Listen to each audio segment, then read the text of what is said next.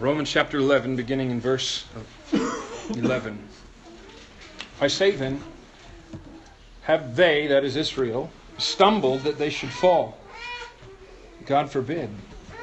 But rather through their fall salvation is come unto the Gentiles for to provoke them to jealousy. Now if the fall of them be the riches of the world, and the diminishing of them the riches of the Gentiles, how much more their fullness? For I speak to you Gentiles, inasmuch as I am the apostle of the Gentiles. I magnify mine office. If by any means I may provoke to emulation them which are my flesh, and might save some of them. For if the casting away of them be the reconciling of the world, what shall the receiving of them be but life from the dead? For if the first fruit be holy, the lump is also holy. And if the root be holy, so are the branches. And if some of the branches be broken off, and thou, being a wild olive tree, wert grafted among them, and with them partakest of the root and fatness of the olive tree, boast not against the branches. But if thou boast, thou bearest not the root, but the root thee. Let's pray. Father, again we thank you that to some degree you pull back a thick and lofty curtain here, and at least tell us what we need to know on this very vital subject. And Father, we look in history at your astounding dealings with the Jewish people. And because of what we see before our eyes today, it's so easy to wonder what the future holds. Why have they come down from such a place of prominence? What has happened to thy covenant with them? Father, thank you for giving us clear-cut answers to this. Because, Lord, we know this doesn't just affect them. This helps us to understand vital things concerning your character, your promises, the fact that you cannot change. Help us, Lord, as we behold another part of your great plan with this nation that you call Israel. And help us to be strengthened for it as a result. In Jesus' name, amen.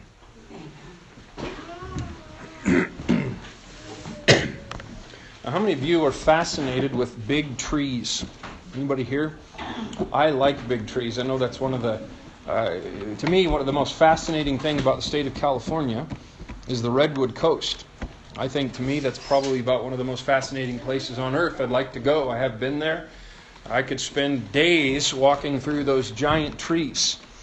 How many of you heard about that recent one that fell over in those storms when we were on our anniversary trip? One of the drive. I'm pretty sure that was the one we drove through. It was the last of the sequoias that you could drive through.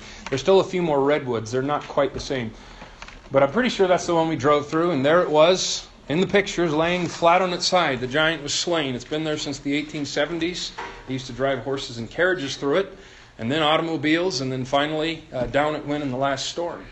But if you're a tree lover, you may want to someday visit. There's a little village in the northwest corner of Crete in the Mediterranean. It's called Ono Vouves. Now, this historic village has a claim to fame that really is rather unique. What they claim is that they possess the oldest living olive tree on the face of planet Earth. The tree is roughly 15 feet across at the diameter. And actually, from what I read, it's kind of hard to gauge the exact age of old trees. There's actually more modern types of technological ways, but because the heartwood in these old olive trees is long since decayed, they can't use the radioisotopes. Somehow they have a way of telling through that technology. But if you balance out the viewpoints on how old this tree is, you're going to come up with a number somewhere around 3,000 years of age. Thousands of people every year flock to see this so-called oldest tree in the world that was standing there long before the Son of God was made flesh and dwelt among us. For one, I find it fascinating. Remember, you look at Paul's journeys, and on his way to Rome, when he's going to appeal to Caesar, they did stop by the island of Crete.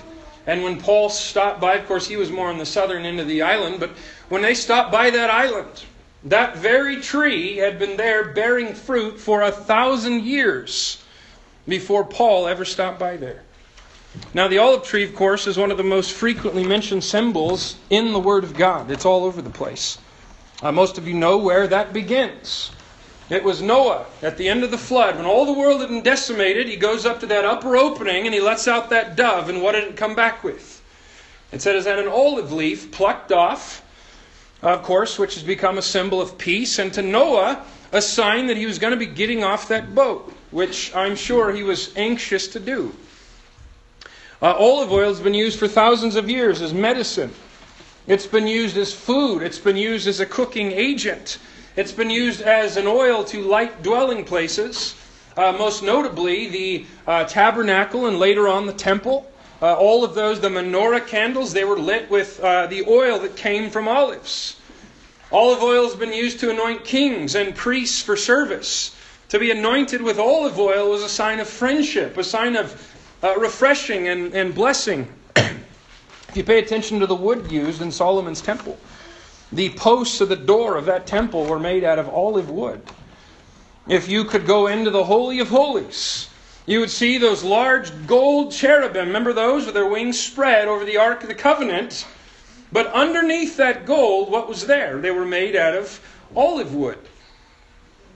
The two end times witnesses mentioned in Revelation chapter 11. The prophet Zechariah pictures them as the two olive trees. The Jews are likened to olives by the prophet Jeremiah. The psalmist refers to children like olive plants around the table, full of young life, needing cultivating. There's so much beauty and so much potential, but not if just left without care. And of course our Lord ascended unto heaven, from which mount? The Lord Jesus went up after His resurrection from the Mount of Olives. Now the Mount of Olives is called that because of the olive trees that grew there. Now I'm told that still today there are olive trees flourishing on that mountain, still bearing fruit, that were there when Christ ascended.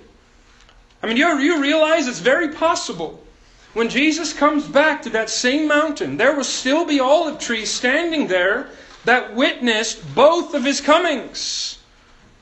I find that fascinating personally. Olive trees have some incredible features that are definitely worth considering. For one, they take many years to bear fruit in the first place. Now, estimates are going to vary because there's a whole lot of different kinds of olive trees. But if you ask an olive farmer from the Mediterranean region, certain slower growing varieties, not just to produce fruit, but actually produce stable, consistent crops. Some of them will take 65 to 80 years to produce consistent, stable crops. Now, once they reach a point of producing that, now that's not all of the trees. Some are much faster, but the slowest growing ones are like that. And once they become fruitful, with ongoing minimal maintenance, they can then bear fruit for the next 1,000 years or more. Every spring, the tree explodes with a brilliant display of white flowers. I have read that it mimics or sort of looks like a lilac bush in the spring. Fragrant, beautiful, and of course a lot of those blossoms blow away in the spring breeze, but typically they're going to leave enough to load the tree down with summer fruit. Olive trees are incredibly drought resistant. When most other trees pine away and die because of lack of moisture, the olive tree is sure to be one of the last ones standing during long-standing drought. The stump of an olive tree can be neglected for years. It can look as good as dead, but when cultivated again, it can be brought back to fruitfulness. And of course, an olive tree would have been one of the most well-known sites in Bible times. Now, I found this particular statistic amazing. It's estimated today that there are somewhere around 750 million cultivated olive trees on earth. 95% of them are in that ring right around the Mediterranean.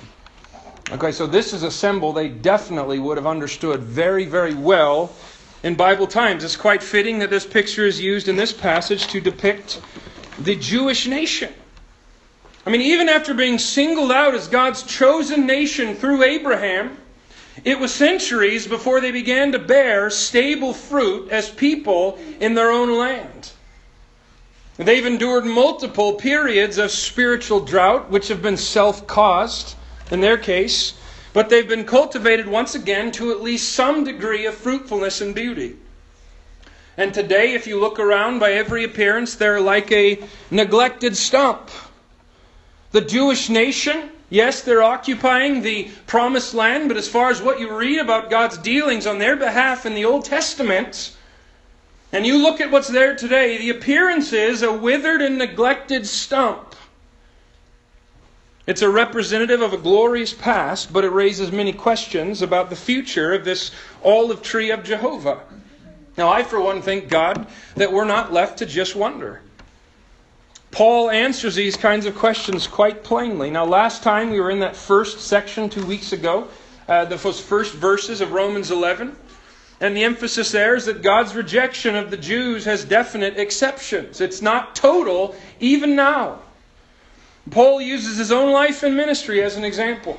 He uses the days of the life of Elijah. He uses the converted Jews even in this present age. And he emphasizes that God has and always will preserve himself a remnant of Jewish people who do and have received their Messiah. And of course that is based on what? It's not based on man's performance. What was God's answer to Elijah in those days? I have reserved unto myself a remnant. Essentially, he's telling Elijah, hey, man's going to do what he does. And yes, it's a tragedy when man rejects God's purposes, but don't forget this. There's no man or people group or nation on the face of the planet that's going to undo what God has promised. It cannot happen. And God's going to make sure He preserves a remnant of these people, just like He said. There's never going to come a time in this church age, never, where there are zero Messianic Jews. It cannot happen because God guarantees it. Now this second section of Romans 11, here's what this is showing. God's rejection of the Jewish people for now has a definite purpose. Sometimes in our creaturehood, we view things from our human perspective, and that's okay. But we've got to understand our tendency is to always view God as reactionary. And that's how things come across to us. Men go to hell from the human side because they refuse Christ. Nobody's going to be there because God arbitrarily said you cannot be saved. The Bible doesn't teach that. But from God's side of things, He's not surprised. From God's side of things, He's not disappointed because disappointment has to do with wrong expectations, which God cannot have. So, this whole issue of the Jews rejecting their Messiah did not provoke some sort of knee-jerk reaction on God's part or some secondary plan. It's exactly what God expected throughout the ages, and we can glory in the fact that things are right where God expected them to be on a world scale. Look at the question in verse 11. Have they stumbled that they should fall? Now, one final time, of course, that compound Greek phrase, God forbid, appears. Meganoita, absolutely not. Now, once again, the thought process leading up to that is extremely logical. All right, verse 8, we just sort of blew through last time. But here's what it says. God has given the Jews the spirit of slumber. Now, the word slumber refers to a prickling sensation. That's what the word literally means. If you're sitting here weird on your leg, folded up this morning underneath you, and at the end of the sermon, you'll stand up and you'll say, my leg is what? It's asleep. That's exactly the word picture. God is saying He's given the Jews this prickling sensation, this sleeping stupor. Okay, now God has done that. And then He also highlights David's imprecatory prayer. Imprecatory just means calling down God's judgment.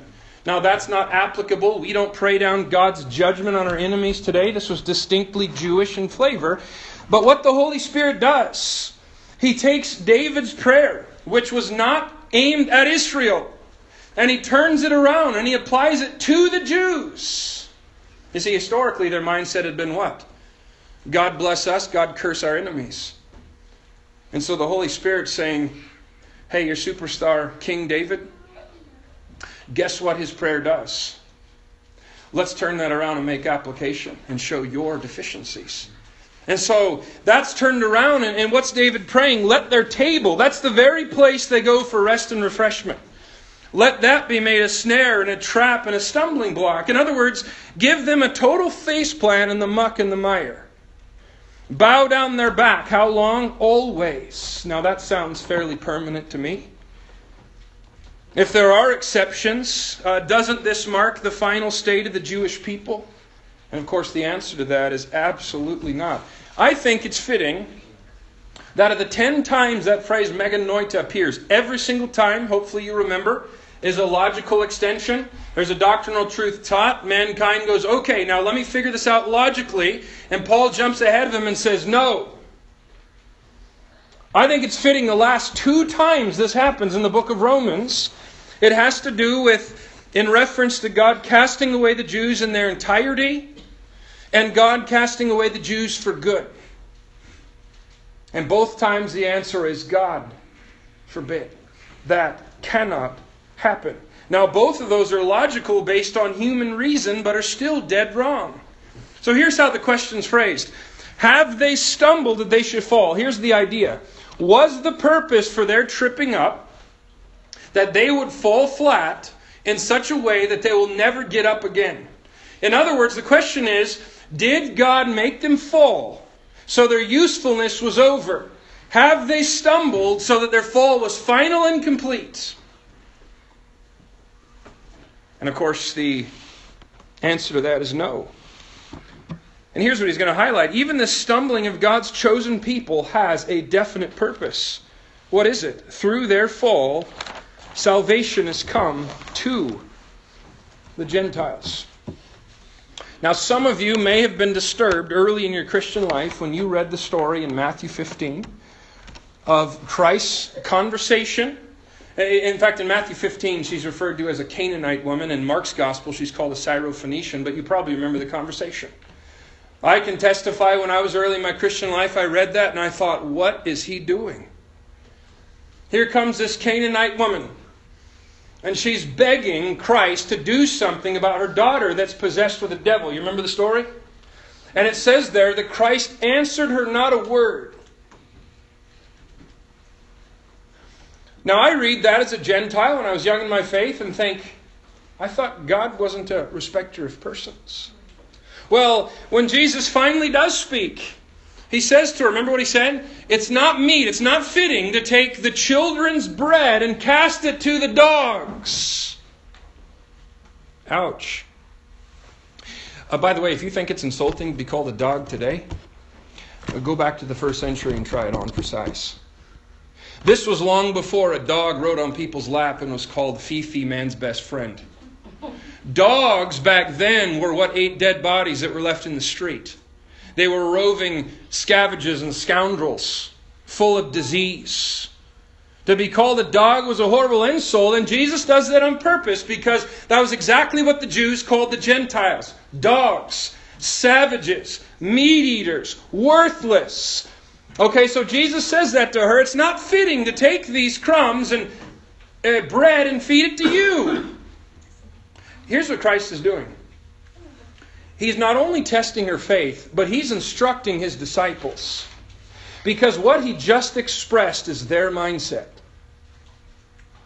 You see, what he's going to tell this woman is her faith was great. Why was her faith great? What does she respond? Truth, Lord, yet the dogs eat of the crumbs which fall from their master's table. And Jesus says, O woman, great is thy faith. You see, she understood a couple of things. Number one, she was persistent in her understanding that God's heart was not only to bless one nationality. What else was it she understood? You see, the children's bread, out of the overflow, the crumbs fall off the table to where even a dog can eat. The other thing she understood is that blessing to the Gentile world was going to come through the overflow of what God was doing with the Jews. See, Jesus wasn't being mean to her at all. There's a reason she's inscripturated as some having great faith. Because it's exactly what God wants you and I to understand out of it. No, God doesn't think we're second-class citizens and dogs, but He wants us to understand. It was always in His heart to bless the Jewish nation through, or the Gentiles through the Jews. All Scripture accords with this principle. You remember the promises in Genesis 9 to Noah's sons. You have Shem, Ham, and Japheth. You remember Japheth is going to dwell in the tent of Shem. Most of you are from the tribe of Japheth. When he says they're going to dwell in the tents of Shem, he means the world's going to be blessed through what God does with the Jewish people, the Semitic people. Even to Abraham, he says, in thee shall all families of the earth be blessed. So Paul says, no, through their fall, the word fall is actually transgression. It's to overstep a boundary. Through their fall, salvation has come unto the Gentiles. Do you realize this from the divine perspective? Christ came and he was presented as the king to the Jews. The Gospel of Matthew is the one that primarily emphasizes that. But even that didn't take God by surprise. There's all kinds of theological wranglings on that topic, by the way. Jesus came to offer himself as king. He entered into Jerusalem on a colt full of a donkey. And the message of Matthew is, behold your king. And many people want to ask, well, what if they had received him? What if they had taken him right then? Would he have established his millennium right there? That's a moot point. Number one, God knew they wouldn't. Number two, what did that still not deal with? The sin problem. You see, that still would have left sin not atoned for. And do you realize Israel's rejection of their Messiah, from God's viewpoint, did not institute plan B? From God's side. It was their very rejection that led to the bloody sacrifice of the Son of God, which fulfilled his purposes and brought multitudes of prophecies to pass. It was through their rejection that propitiation, the satisfaction for the wrath of God, was given. And also that God would open wide the door of salvation into the world. Those shepherds, that night when Christ was born outside Bethlehem, what did the angels say? I bring you good tidings of great joy, which shall be to who? All people. Simeon, later on in the same chapter, this blessed old man in the temple takes him up and calls him a light to the Gentiles. But as glorious as that is, that's still not the end product. Notice the kind of full circle there at the end of verse 11. For to provoke them, the Jews, to jealousy. Now the word jealousy there, more of the word emulation. You see the word emulation later on in a couple of verses. Those are actually very similar words. It's not jealousy so much as we think about it, but what the type of jealousy he's talking about is to provoke them to come alongside.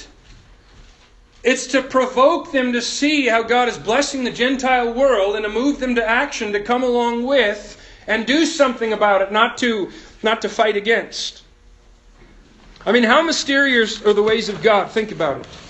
God allows sin in a perfect world, knowing that through this fall, His love and grace would be put on display in ways that could never be known in a perfect world. That's one of the hardest things to understand about sin, by the way. God never justifies it. It's never okay to sin. It is never God's fault anybody sins, ever. But yet, even beyond that, theologically, we understand God did allow it temporarily in the universe to put attributes of His on display that we could never, ever know without it. How would you praise God for His grace if you never fell? How would you understand the love of God? How would you praise the Lamb with the scars on His hands if He never died for you?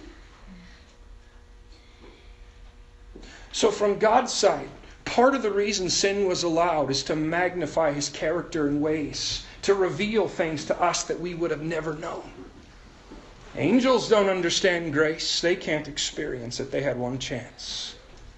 Of all creatures, you and I get to actually experience grace. And so God raises up one chosen nation to be a theater for His mighty works, through whom He is going to pen the Scriptures, through whom the Savior of the world is going to come, that was promised long before Israel was a nation, knowing all the while that they would flatly reject that Messiah. But then through that rejection, the good news was going to spread to all people on the earth. And then, through that light being shed to the Gentiles, the very same nation that put to death the only sinless man would be provoked back to God Himself. And the circle would be complete. No wonder Paul breaks out in the doxology that he does at the end of this chapter. And what does he say in the first line? Oh, the depth of the riches, both of the wisdom and knowledge of God. How unsearchable are His judgments and His ways past finding out. No kidding. But you see, here's another example in verse 12 of God destroying the wisdom of the so-called wise. Look at the logic here. Now, if the fall of them be the riches of the world, and the diminishing of them the riches of the Gentiles, how much more their fullness?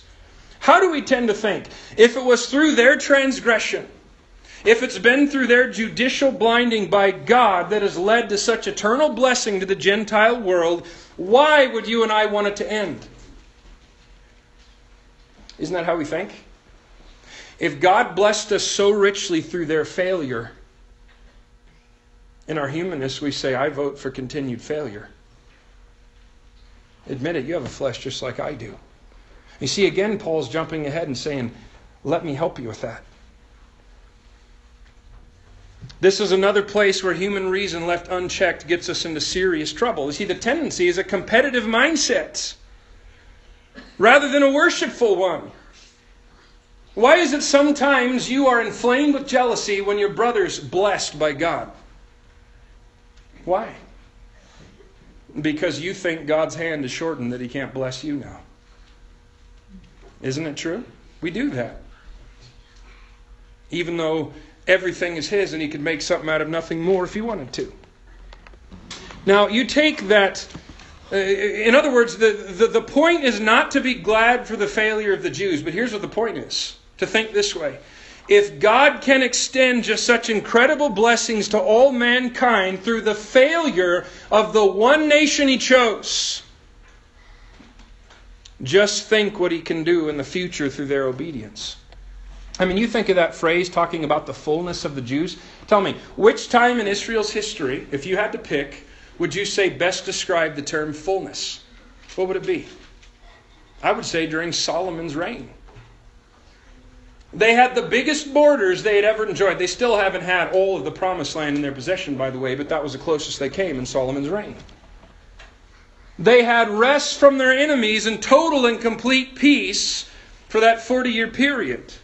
Now combine that with indescribable wealth. You ever lived anywhere that had so much gold and silver that it was counted as common as rocks? And combined with that, you have the man that God Himself calls the wisest man on the planet leading the whole nation. I mean, the sight was so amazing that this wealthy Queen of Sheba shows up and she almost lost consciousness at the glory, the wisdom, the sights, the sounds, the organization she saw almost made her pass out.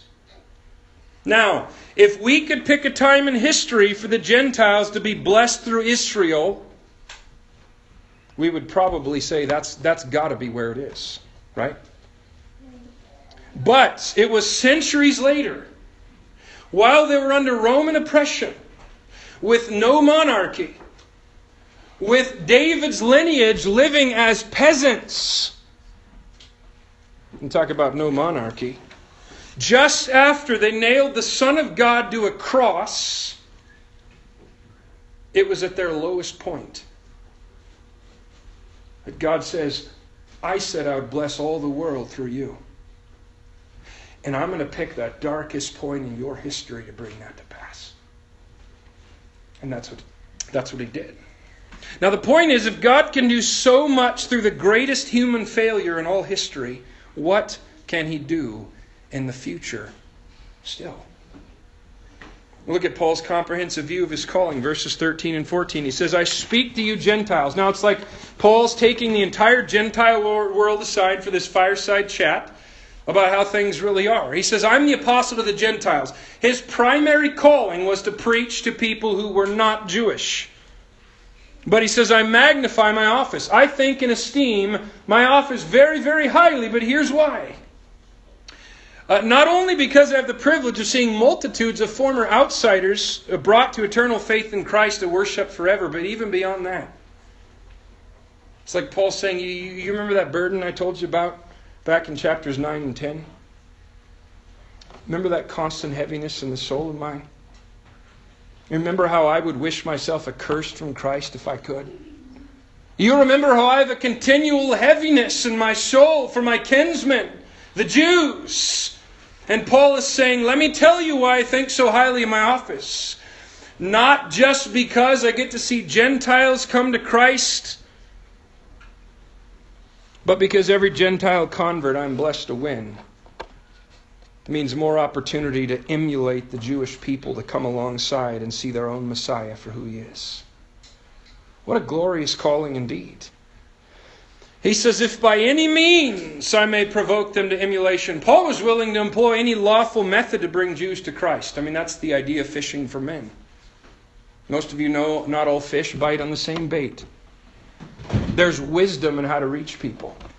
Here's what Jude says. Some you save with fear. Others have compassion. There's a spiritual wisdom involved because not everybody's going to be reached through the same means. Same gospel, but the build-up to that's going to be as varied as there are people. I mean, this is why Paul shaved his head and went to Jerusalem for feasts. It wasn't because he had to. It was because he chose to. That was a means by which to have opportunity, a platform to preach to the Jews. And even that didn't go so well, did it? That's how he became arrested. And so in the midst of all his labors among the heathen tribes of humanity, he hadn't lost focus of end times prophecy relating to the Jewish nation. Look at verse 15. For if the casting away of them be the reconciling of the world. Again, Bible reconciling is not restarting an old relationship. Bible reconciling is starting a relationship where there never was one. You say we're reconciled to God, that doesn't mean I was His child and now I'm fixing it. In the salvation sense, it means a new relationship that never existed. But he says if all the world heard the good news and millions have come to Christ through their casting away, what shall be the receiving of them but life from the dead? So Paul's saying don't lose sight of coming miracles. I mean, if God can use the rejection of His covenant people to transform millions of Gentile rebels, what can He do with a restored Israel? What shall it be, he says, but life from the dead? Can you imagine the shock that day in Bethany? And here lies a townsman that the people knew, and he's been in the grave for 4 days, and the weeping and wailing is going on. Here comes this former carpenter from Nazareth. And he yells out at that tomb, Lazarus, come forth. Imagine the shock of standing there and watching that happen. But can I tell you something? That is going to be nothing compared to the wonder of the Jews walking out of their spiritual tomb after 2,000 plus years in a moment. It's going to be life from the dead. Ezekiel 37 pictures it as the breath of God entering into them. The Dead Sea, which is such a vivid picture of where Israel is at, is going to be turned into living water. Their dead religion is finally going to recognize the living Lamb and that the life of the flesh is in His blood. That dead Judean desert is going to blossom with life again like a rose. It'll be a 1,000-year reign of the rightful King of Israel upon His throne. Then what you have in verse 16 and on is this lengthy warning, and a very timely one to the Gentile world as a whole. Look at verse 18. What's the warning there? Boast not against the branches. If you back up to verse 16, you have more of the explanation. For if the first fruit be holy, the lump is also holy. And if the root be holy, so are the branches. You know, the offering of a first fruits, basically what it was, they were offered to God as a token of a full harvest to come in the future. There was a visible sign of thanksgiving for God to what He was about to do. It was a recognition that whatever harvest came was rightfully His. It says the first fruits were holy. Now that's not talking of moral quality.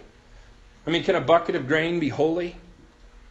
Can a piece of dough be holy in the sense of being morally pure? No.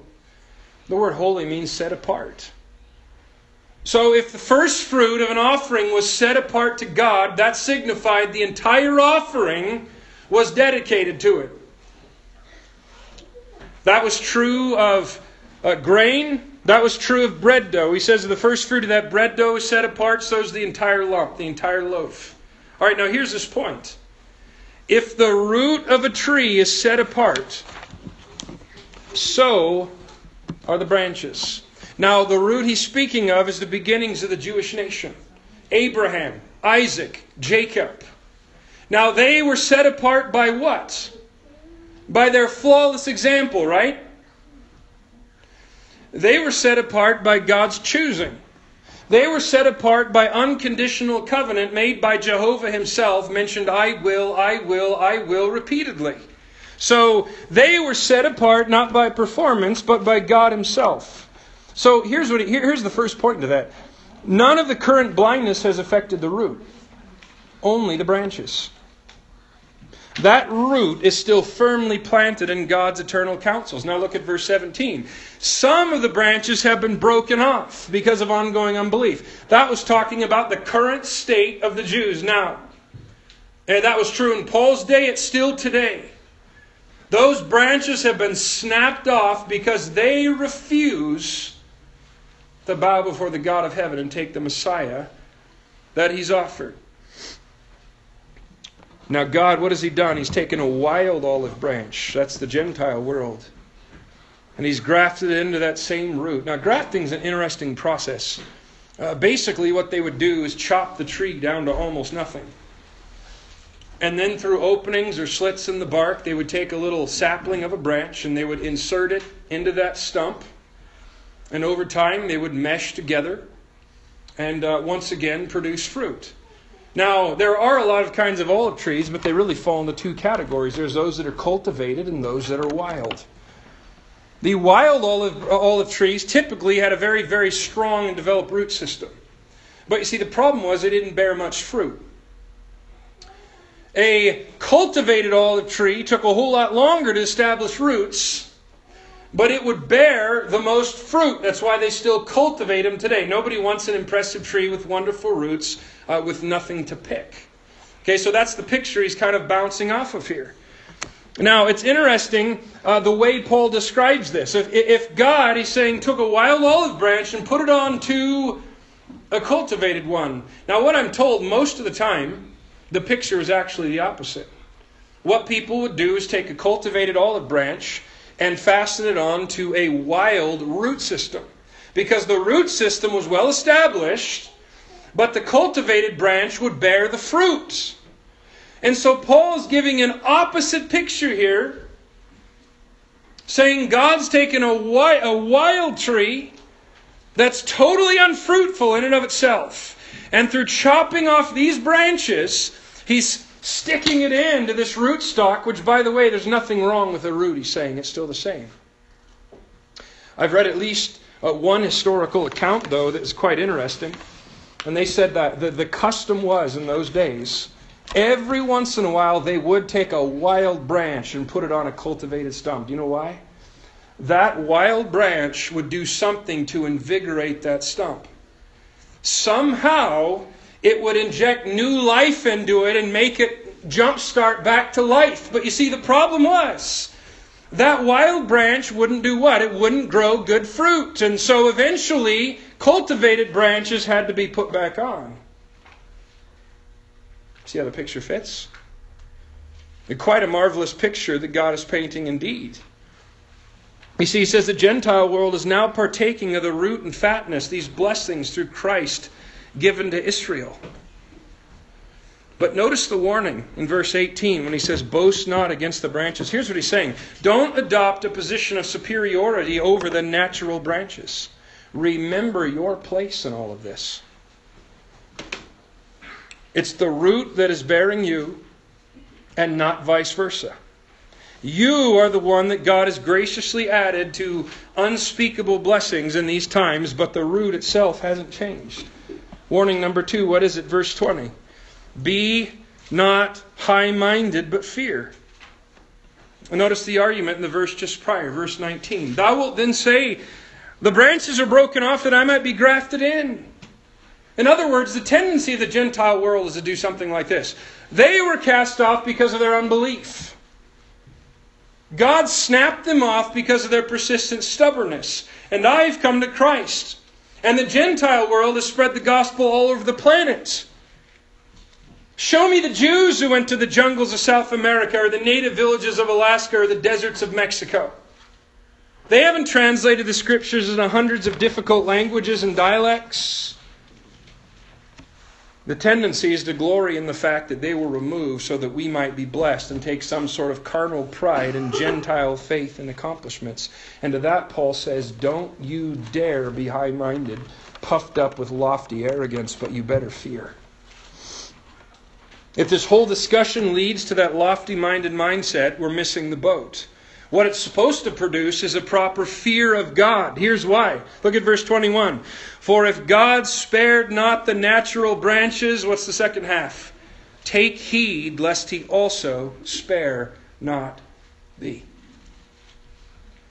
Now I'm going to say more on that in a minute. But warning number 3 in verse 22 is to behold, therefore, the goodness and severity of God. God has not only displayed infinite goodness toward the Gentiles, but He is still a God of severity. Severity speaks of decisiveness. If I may put it bluntly, He's the God of the bloody axe falling from the heavens without warning. That calls to mind to me the passage behind sinners in the hands of an angry God in Deuteronomy 32, where the Lord says, to me belongeth vengeance and recompense. That's payback. Their foot shall slide in due time. And Edwards in that sermon goes to lengthy detail about that phrase, their foot shall slide in due time. How it was God knew when it would happen. The time was appointed. And the word slide indicates they had no idea when it was coming. It was severe. It was decisive. Now, what's the condition? If thou continue in His goodness. Now, is that a warning about losing salvation? Okay, many have tried to take it that way. Okay, but I want to call to mind the context of what we're talking about. We're not talking about individuals. We are talking about national usage. We are talking about national influence. This warning is given to the Gentile world as a whole. So just as the Jews forfeited God's favor and blessing for a long season, even though they were His covenant people, so God is perfectly willing to chop off the wild olive branch if it becomes necessary. Now, if you're there, if you want, keep your finger in Romans. Turn to Revelation chapter 2. There's somewhat of a similar warning here given to the church at Ephesus. Let me talk about the model church in the first century. Revelation chapter 2, His message to Ephesus, in verse 5. Despite their doctrinal soundness, he tells them, remember therefore from whence thou art fallen. They've fallen from their love for Christ, by the way. And repent, and do the first works, or else I will come unto thee quickly, and will remove thy candlestick out of his place, except thou repent. He's not telling individual Christians He's going to remove their salvation. He's telling this church as a body, if you do not collectively repent and change your direction, I'm going to remove you from a place of prominence and influence, and I'm going to snuff out the candle. And historically, that's exactly what happened. Now, obviously, that's to the church, and we're talking about Israel, but my point is that's a similar kind of warning. This is a collective warning to the Gentile world. Listen, if God is willing to cut off His covenant people and set them aside from a place of influence, don't you dare think that He won't do the same thing to the Gentile world carrying the torch. I think verse 22 is it's just a statement, but it's also very prophetic. Behold, therefore, the goodness and severity of God on them which fell severity, but toward thee goodness, if thou continue in His goodness, otherwise thou also shall be cut off. What that's explaining is exactly what's going to happen at the end of this current age. Now the torch has been handed to the Gentile world to make Christ known, to preach the gospel and make disciples all over the world. How successful are we going to be at the end? Is the world just falling down at our doorstep being conquered for Christ? Tell me, what's the last scene that marks the Gentile dominion of planet Earth? The rapture has happened. And now you have all the Gentile armies of the world, and what are they doing?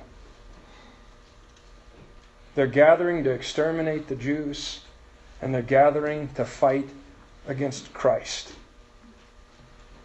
And as that sword comes out of his mouth, he lays waste the vast armies of the Gentile nations.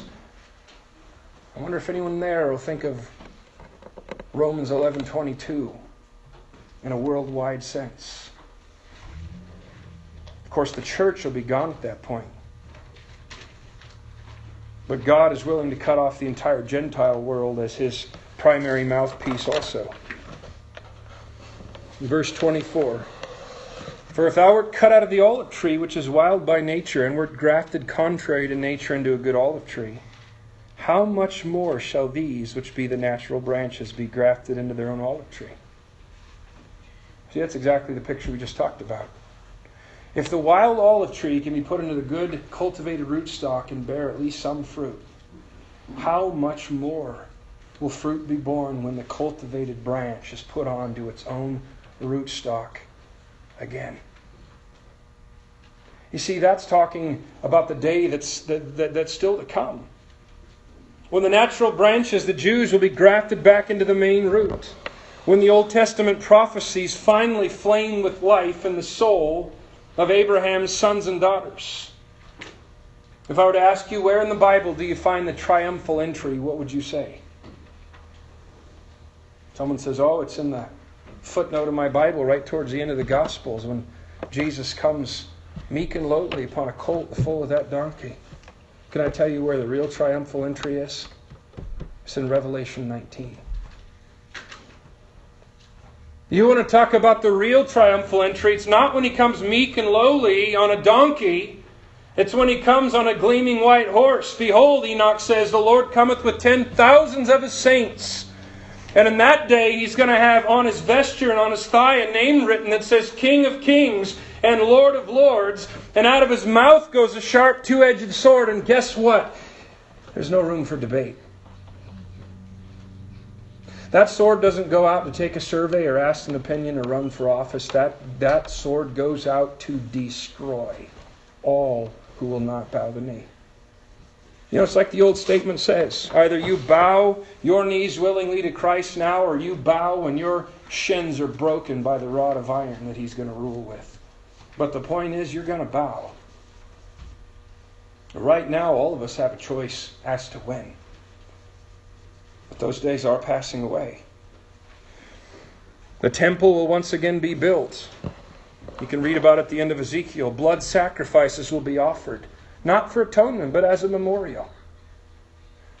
I wonder, dwelling in that millennium, what that will mean to some worshippers who were born during that time.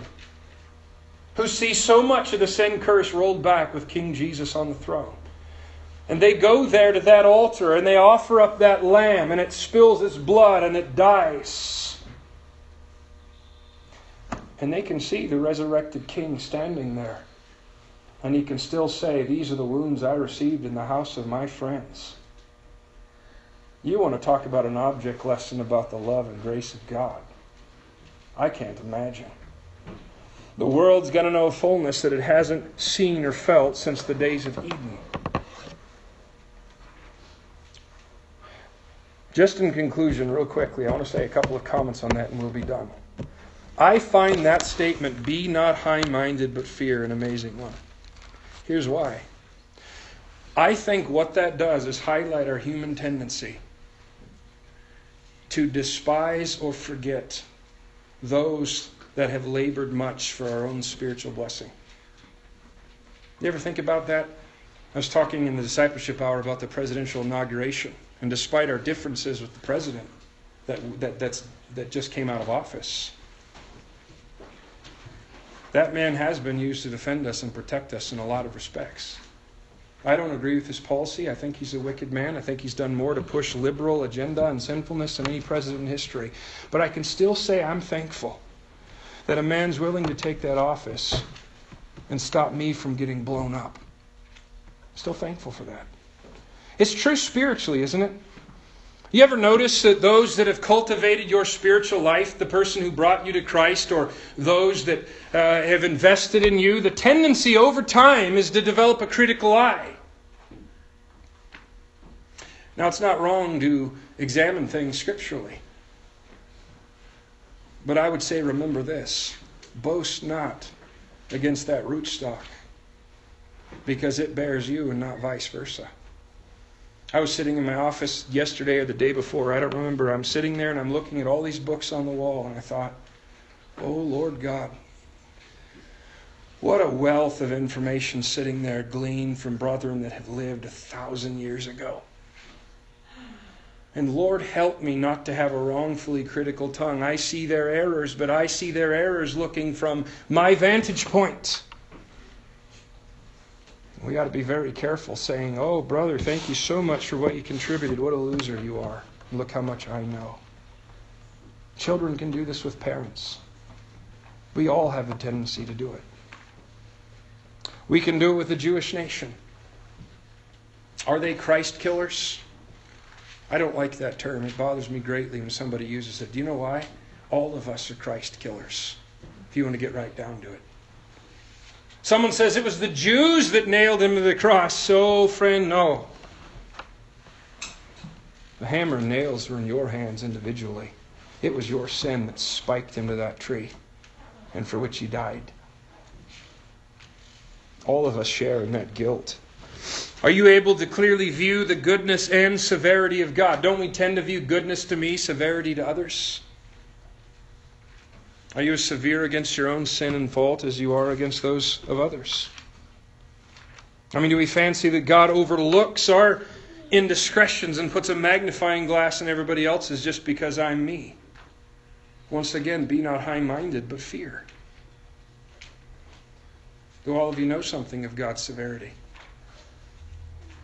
If you've never believed in Christ and you're sitting here and you say God isn't severe, you're in serious trouble.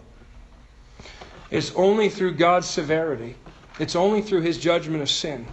It's only through understanding the guilt and condemnation you deserve that you can ever possibly come to salvation. What's there to be saved from if there's no wrath coming your way? You don't throw a life ring to a man who's not convinced he's drowning. We must behold both His goodness and severity. We need to have a balanced picture of God in this age. Is God full of grace? Sure is. But He's still a consuming fire. Is God patient? You bet. But we can't take God's patience as a guarantee He's not going to severely judge our own foolishness, because He will. When was the last time you thanked God that you've been grafted into this main rootstock of Israel?